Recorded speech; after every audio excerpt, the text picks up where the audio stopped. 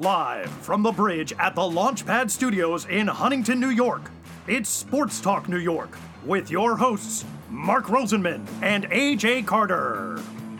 Sports Talk New York is sponsored in part by Cardboard Memories, Clearview, Long Island, the law firm of Decolator, Cohen, and DePrisco, the Phoenix Tube Company, PIMS Incorporated, fueling brand performance for 30 years, Prince Associates for all your insurance needs, and Soho Table Hockey. Here are your hosts, Mark and AJ. Joining us now is a man who spent a lifetime as a boxing promoter. While he's synonymous with Philadelphia boxing, he also promoted fights in Atlantic City, casinos, and around the country. As a matchmaker, his fights have appeared on all the major networks that carry boxing: ABC, NBC, CBS, ESPN, and USA, as well as the Philadelphia-based Prism. Over half a century in the business, he has crossed paths with the great, the near great, the honest, the shady, the decent, the sneaky. In short, all the excitement and color that capsulizes why Mark and I love boxing and boxers. He's been elected to the World Boxing Hall of Fame, the International Boxing Hall of Fame. Only boxing can have competing halls of fame. The Philadelphia Jewish Sports Hall of Fame, the Pennsylvania Boxing Hall of Fame, the Philadelphia Sports Hall of Fame, and the Temple University School of Communication Theater Hall of Fame. He recounts his career in fascinating detail in a great new book, $30 and a Cut Eye. So let's give a big Sports Talk New York welcome to the one, the only, J. Russell Peltz. Welcome, Russell. Great to be here, Arnie and Mark. You didn't start out with the plan to become a boxing promoter. You originally wanted to be a journalist and studied journalism at Temple University. You actually did get a journalism job at the Philadelphia Bulletin. Can you tell our listeners how you ended up as a fight promoter?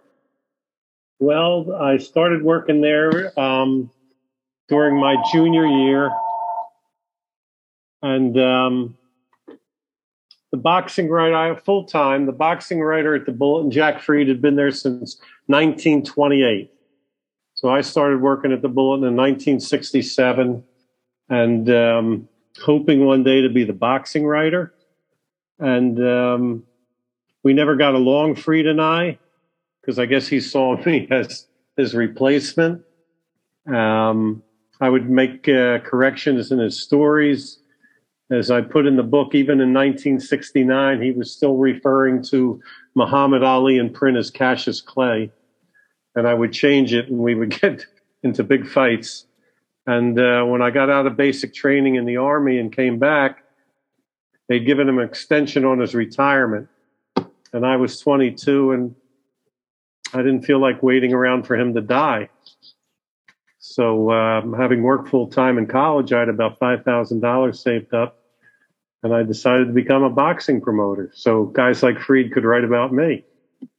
Back in the golden days of boxing, it wasn't just about the big fights at places like Madison Square Garden in Vegas. Boxing flourished at local venues, especially here in Queens as well. And they featured local fighters. That's how Jerry Cooney came to Providence. One of those legendary, venues, like I said, Sunnyside Gardens in Queens and Philadelphia. One of those places was the Blue Horizon. This is where you started promoting fights and would promote cards there from 1969 well into the 1990s. Can you give a description of the Blue Horizon for our listeners and tell us why it was such a great boxing venue for so long? Well, first of all, Mark, before we were married, I took my wife to a fight at Sunnyside Garden, and she still married me. The Blue Horizon was a one-time row home in North Philly on Broad Street, one of the main streets in Philly. It's built around the time of the Civil War. It became known as Old Moose Hall. They would have conventions, but they had a ballroom you have to walk up about maybe 15 steps to get in there. That was the first floor where they had a ballroom. But on the second floor, they had an auditorium with a balcony on three sides and a stage on the fourth. And it sat for boxing. Well, they had two fights there in 1938, and they didn't have another one until 1961 when I was in high school. And the balcony was so close to the ring that you could literally jump into the ring and not hurt yourself. It was a very intimidating place for out-of-town fighters. 1,346 seats, and it was about the only place I could afford. And by the end of the 1990s, it was probably, before I left there, it was probably the most popular boxing club in the country. Everybody fought there. I had gone there for the first time in high school in 1963 to watch a televised fight between Jose Stable of New York and Dick Turner, who at the time was an undefeated welterweight from Philly. And I sat in the balcony. And the next year, I went with some friends to see what they still consider to be the greatest fight ever there. It was when future world welterweight champion Curtis Coates, after scoring a knockdown in the second round, got knocked out himself in the fourth by Stanley Kitten Hayward. Don Dunphy was ringside. It was one of the Friday night fights, or Saturday night fights maybe by that time.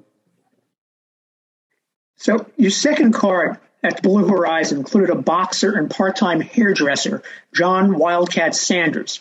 Well, while he may not have been a very good boxer, he did make the comment that gave you the title for your book.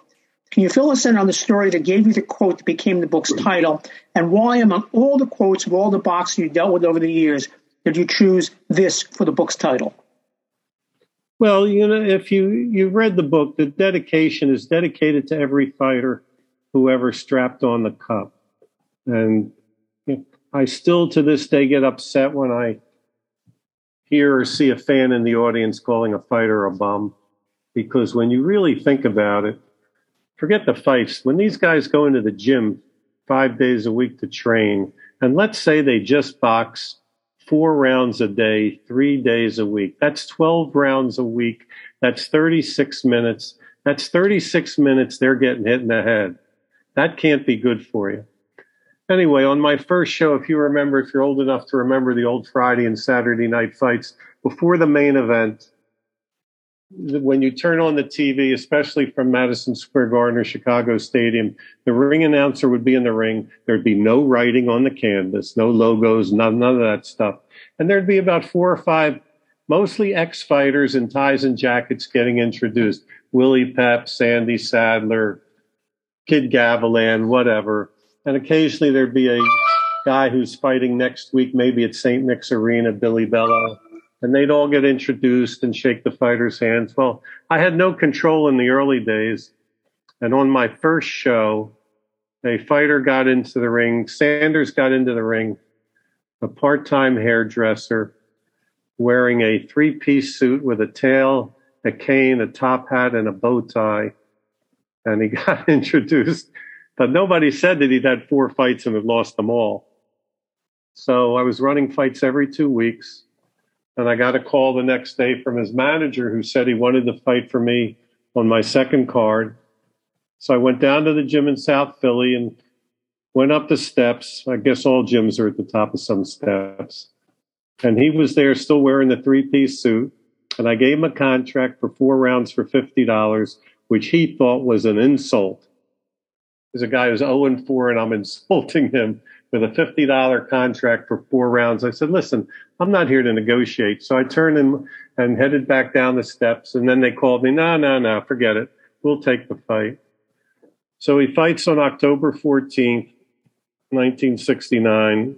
I think the book says I made $133.78 on that card. Anyway, he fought a kid named Roland Marshall, and he got cut in the second round. It was a good fight. So they stopped the fight. He lost on a TKO, technical knockout, because of the cut. So at the end of the night, all the fighters are in line waiting to get paid. He's got his 3-piece suit on with his collar open, no bow tie. He's got beads of sweat, no top hat. Got a Band-Aid over his left eye. And he comes up to the desk to get his $50. We deducted $10 for his Pennsylvania boxer's license, $8 for his medical insurance. In those days, fighters paid for their own medical insurance, and $1.50 for his city wage tax. So he's left with $30.50. So he comes up and he picks up the pay sheet and he stares at it. Seemed like it was for hours, but it was only about 10 or 15 seconds. And then he put it down, he signed the pay sheet, took his money, and he said, $30 and a cut eye. And then he turned and left the building. And ever since that night, I knew that if I were ever to write a book, that would be the title. And that's why I self-published the book, because I went to a few publishers who wanted the book to be more about a Jewish kid from the suburbs who got into the nasty world of professional boxing. And I'm sure they would have asked me to cut out about 20 chapters, and they probably wouldn't have liked the title. But I'm so happy that I self-published, because I became my own editor, other than people I used as copy editors. But $30 and a cut eye, I love it, and it catches your attention. So before we get back to some specifics from the book, I'm interested in the research you did. The book is filled with details of each fight card. You write up the attendance, the gate, the size of the profit or loss. I have visions of you pouring through dusty old ledgers that have been in boxes for decades. How did you research the book, and how many hours of video do you estimate you watched? First of all, I'm a saver. I save everything. Posters, programs, videos. I have lists of people who and what seats they sat in. I save just about every profit and loss statement, everything. So, and they're all, I have a file of every fight I ever promoted.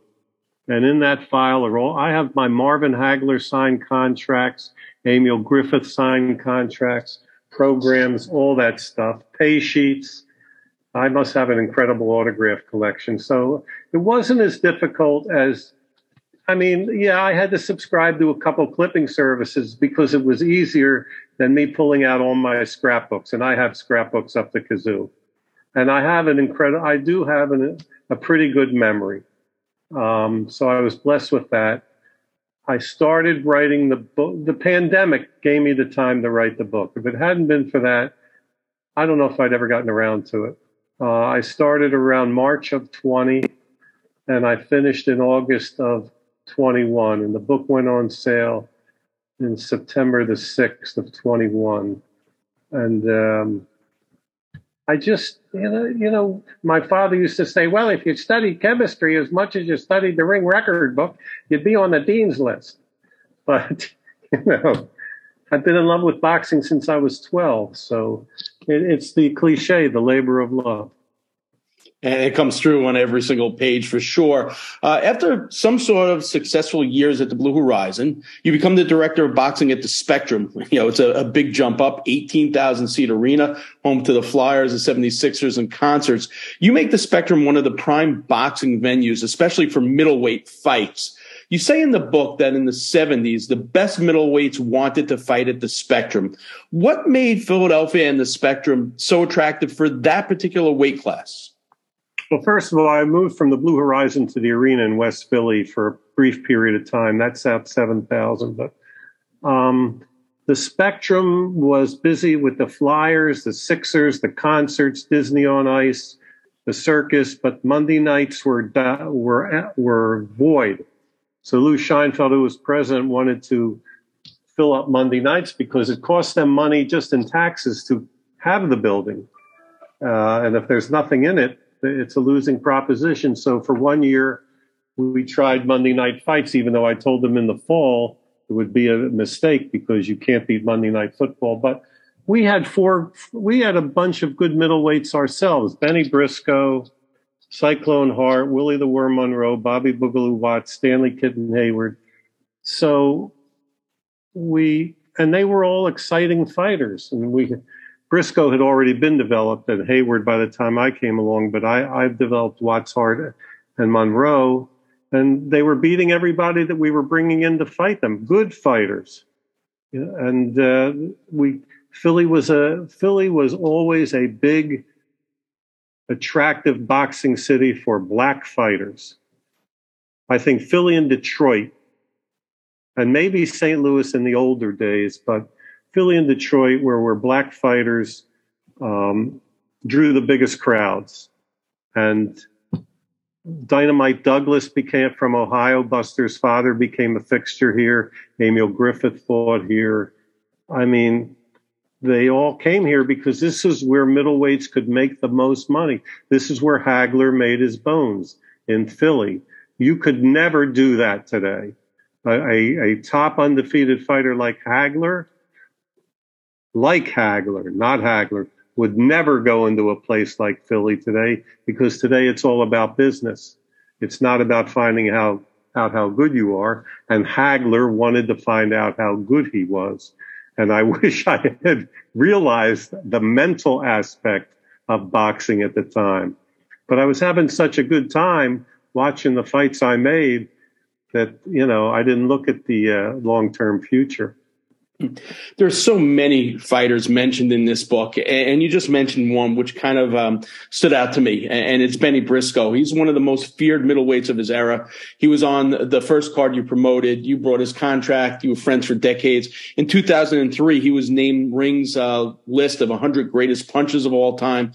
His final record, 66, 24, and 5 with 53 knockouts and 1 no contest. It's also interesting to note in a week where Cletus Selden, the Hebrew Hammer, fights here at the Paramount, that he and Briscoe have something in common, as they both wore the Star of David on their boxing shorts. Can you tell our audience a little bit about Briscoe and also why he wore the Star of David? Well, he wore the Star of David first when Jimmy Island, who was a part owner of his father was a part owner of the New York Jets, Phil Island, became his manager. He did that in tribute to Island. And then when my brother-in-law bought his contract from Island, I guess that's how you pronounce Island, in 1970, he kept the Jewish Star on his trunks. And he became a big hit in Paris because when we fought there, because, the Jewish people were having a lot of problems in Paris even back then, and he was their hero. But Briscoe never had gotten his just due until we came along. He was always playing second or third fiddle to Gypsy Joe Harris or Kitten Hayward. Not Joe Frazier so much, because Frazier really didn't fight in Philly that much, especially after he won the title. And then by the time Gypsy Joe lost his license because they suddenly discovered he was blind in one eye, and Kitten was off in Europe, and I was featuring Briscoe on all my cards, he became the attraction. And when we bought his contract, I think he scored 11 straight knockouts. And, Philly is a town for the underdog. And Briscoe was the underdog. And the fact that he never won the world title, and I'm talking about an era when world titles actually meant something, not this garbage today where everybody on every street corner has a title. It actually added to his mystique, I think, the fact that he could never quite get there, and that made him even more beloved. And I was, let's see, when we took over, I was 23. I mean, think about that. When I think about that, I was 23 years old, in charge of the career of a guy who became a legend. And we had a terrific relationship. We were as close, I think, as a promoter and fighter could ever be, especially when you're dealing with finances. But he had absolute trust in us, absolute trust. I mean, are there bumps along the way? Yeah, there's always bumps, but just like there's bumps between, a husband and a wife. But it was a great relationship, and it could never be duplicated, never, with another fighter, never. You mentioned Marvin Hagler, and we had Hagler on our show a couple of times, I think, Mark. He fought on your cards 5 times and initially didn't do well fighting in Philly. Would you say you made one of your biggest career mistakes when you declined the chance to purchase 10% of Marvelous Marvin? Well, I didn't have to purchase it. They were going to give it to me. So, remember, let's see, 1976, I was 29 years old. I should have known better. But he had lost a terrible decision to Boogaloo Watts his first time in January. I mean, really, it was embarrassing. And the second time against Willie Monroe, which unfortunately there's no film because it was in a snowstorm, so our film crew couldn't get there. So I love reading these people that say he got robbed against Monroe the second when they fought the first time. Listen, Monroe had one of those career nights. I hate to use this cliche, every dog has his day, because Monroe was not a dog. But he beat Hagler from here to Brockton. It was a great fight. 7 rounds to 3, but every round was a war. And when the fight was over and the Petronellis cornered me, and I made that famous statement, if you can't beat the guys from Philly, what can I do for you? And I used to say, why do you want to keep coming back? And I didn't realize at the time that the mental makeup of an athlete, especially a fighter in a one-on-one situation, is so important, especially when the skills are basically on the same level. And then I think, well, why would Monroe want to go back to Boston for the rematch? And it's another thing that would never happen today. Boxing was a different world back then. You don't have many guys like Hagler around today who would never, I don't want to fight him in his hometown. He's left-handed, all these garbage excuses fighters come up with today. It's not enough money. Hagler fought for me 3 times for $2,000 apiece. But by the time he fought Briscoe in 78, the $17,500 he got in 1978, from what Bob Arum later told me, he put in a bank account and never touched until later in life. It had to be 3 times the biggest purse he'd ever gotten at that time. But Hagler was a wonderful guy. I'd see him every year at Canastota at the Hall of Fame. And, when he signed that picture to me that's in the book and he wrote on it, "We had fun." We did. We had fun. So June 13th, 2004, you're inducted into the International Boxing Hall of Fame. You just mentioned that.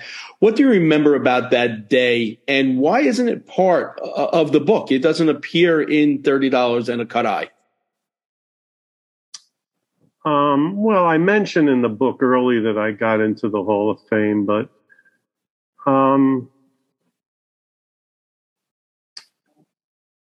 I don't know. I'm not one of those guys. Like, my wife gets on my back. She says, you have no ego. She says, that's what I love. That's what I love about you, but it's not good in business to have no ego. I don't know. I mean, it was a highlight. It was one of the highlights of my career. It's a shame my parents were long gone.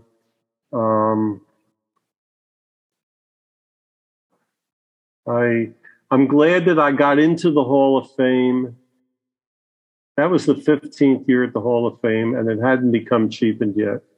Now, I got a lot of problems with the Hall of Fame today, what's going on, but I don't want to get into that. They can never take that away from me. Why didn't I put it in the book? I don't know. I have a problem writing glowing things about myself. I mean, I guess that's the best I can tell you.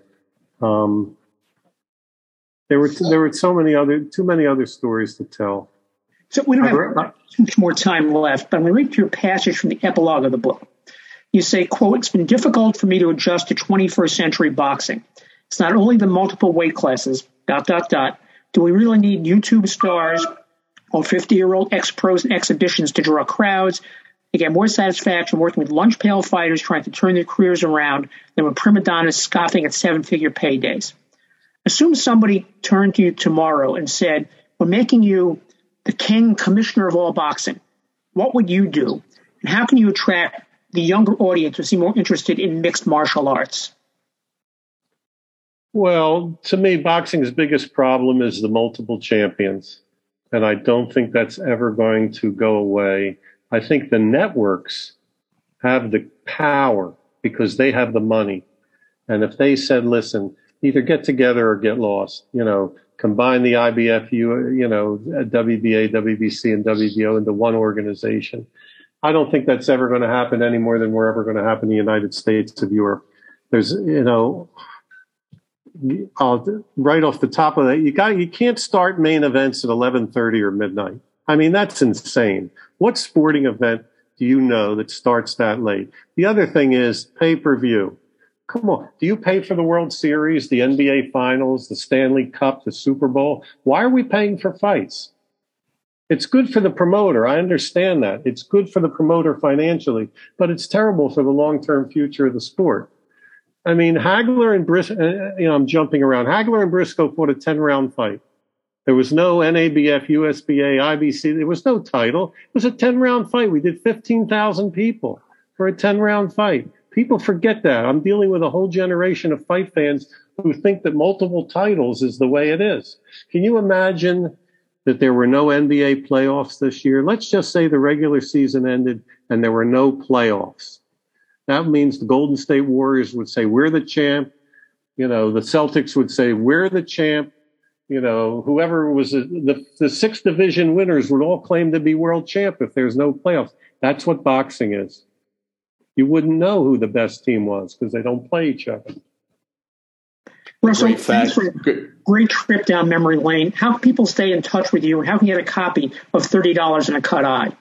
Well, the easiest way for them to get it is to go on Amazon.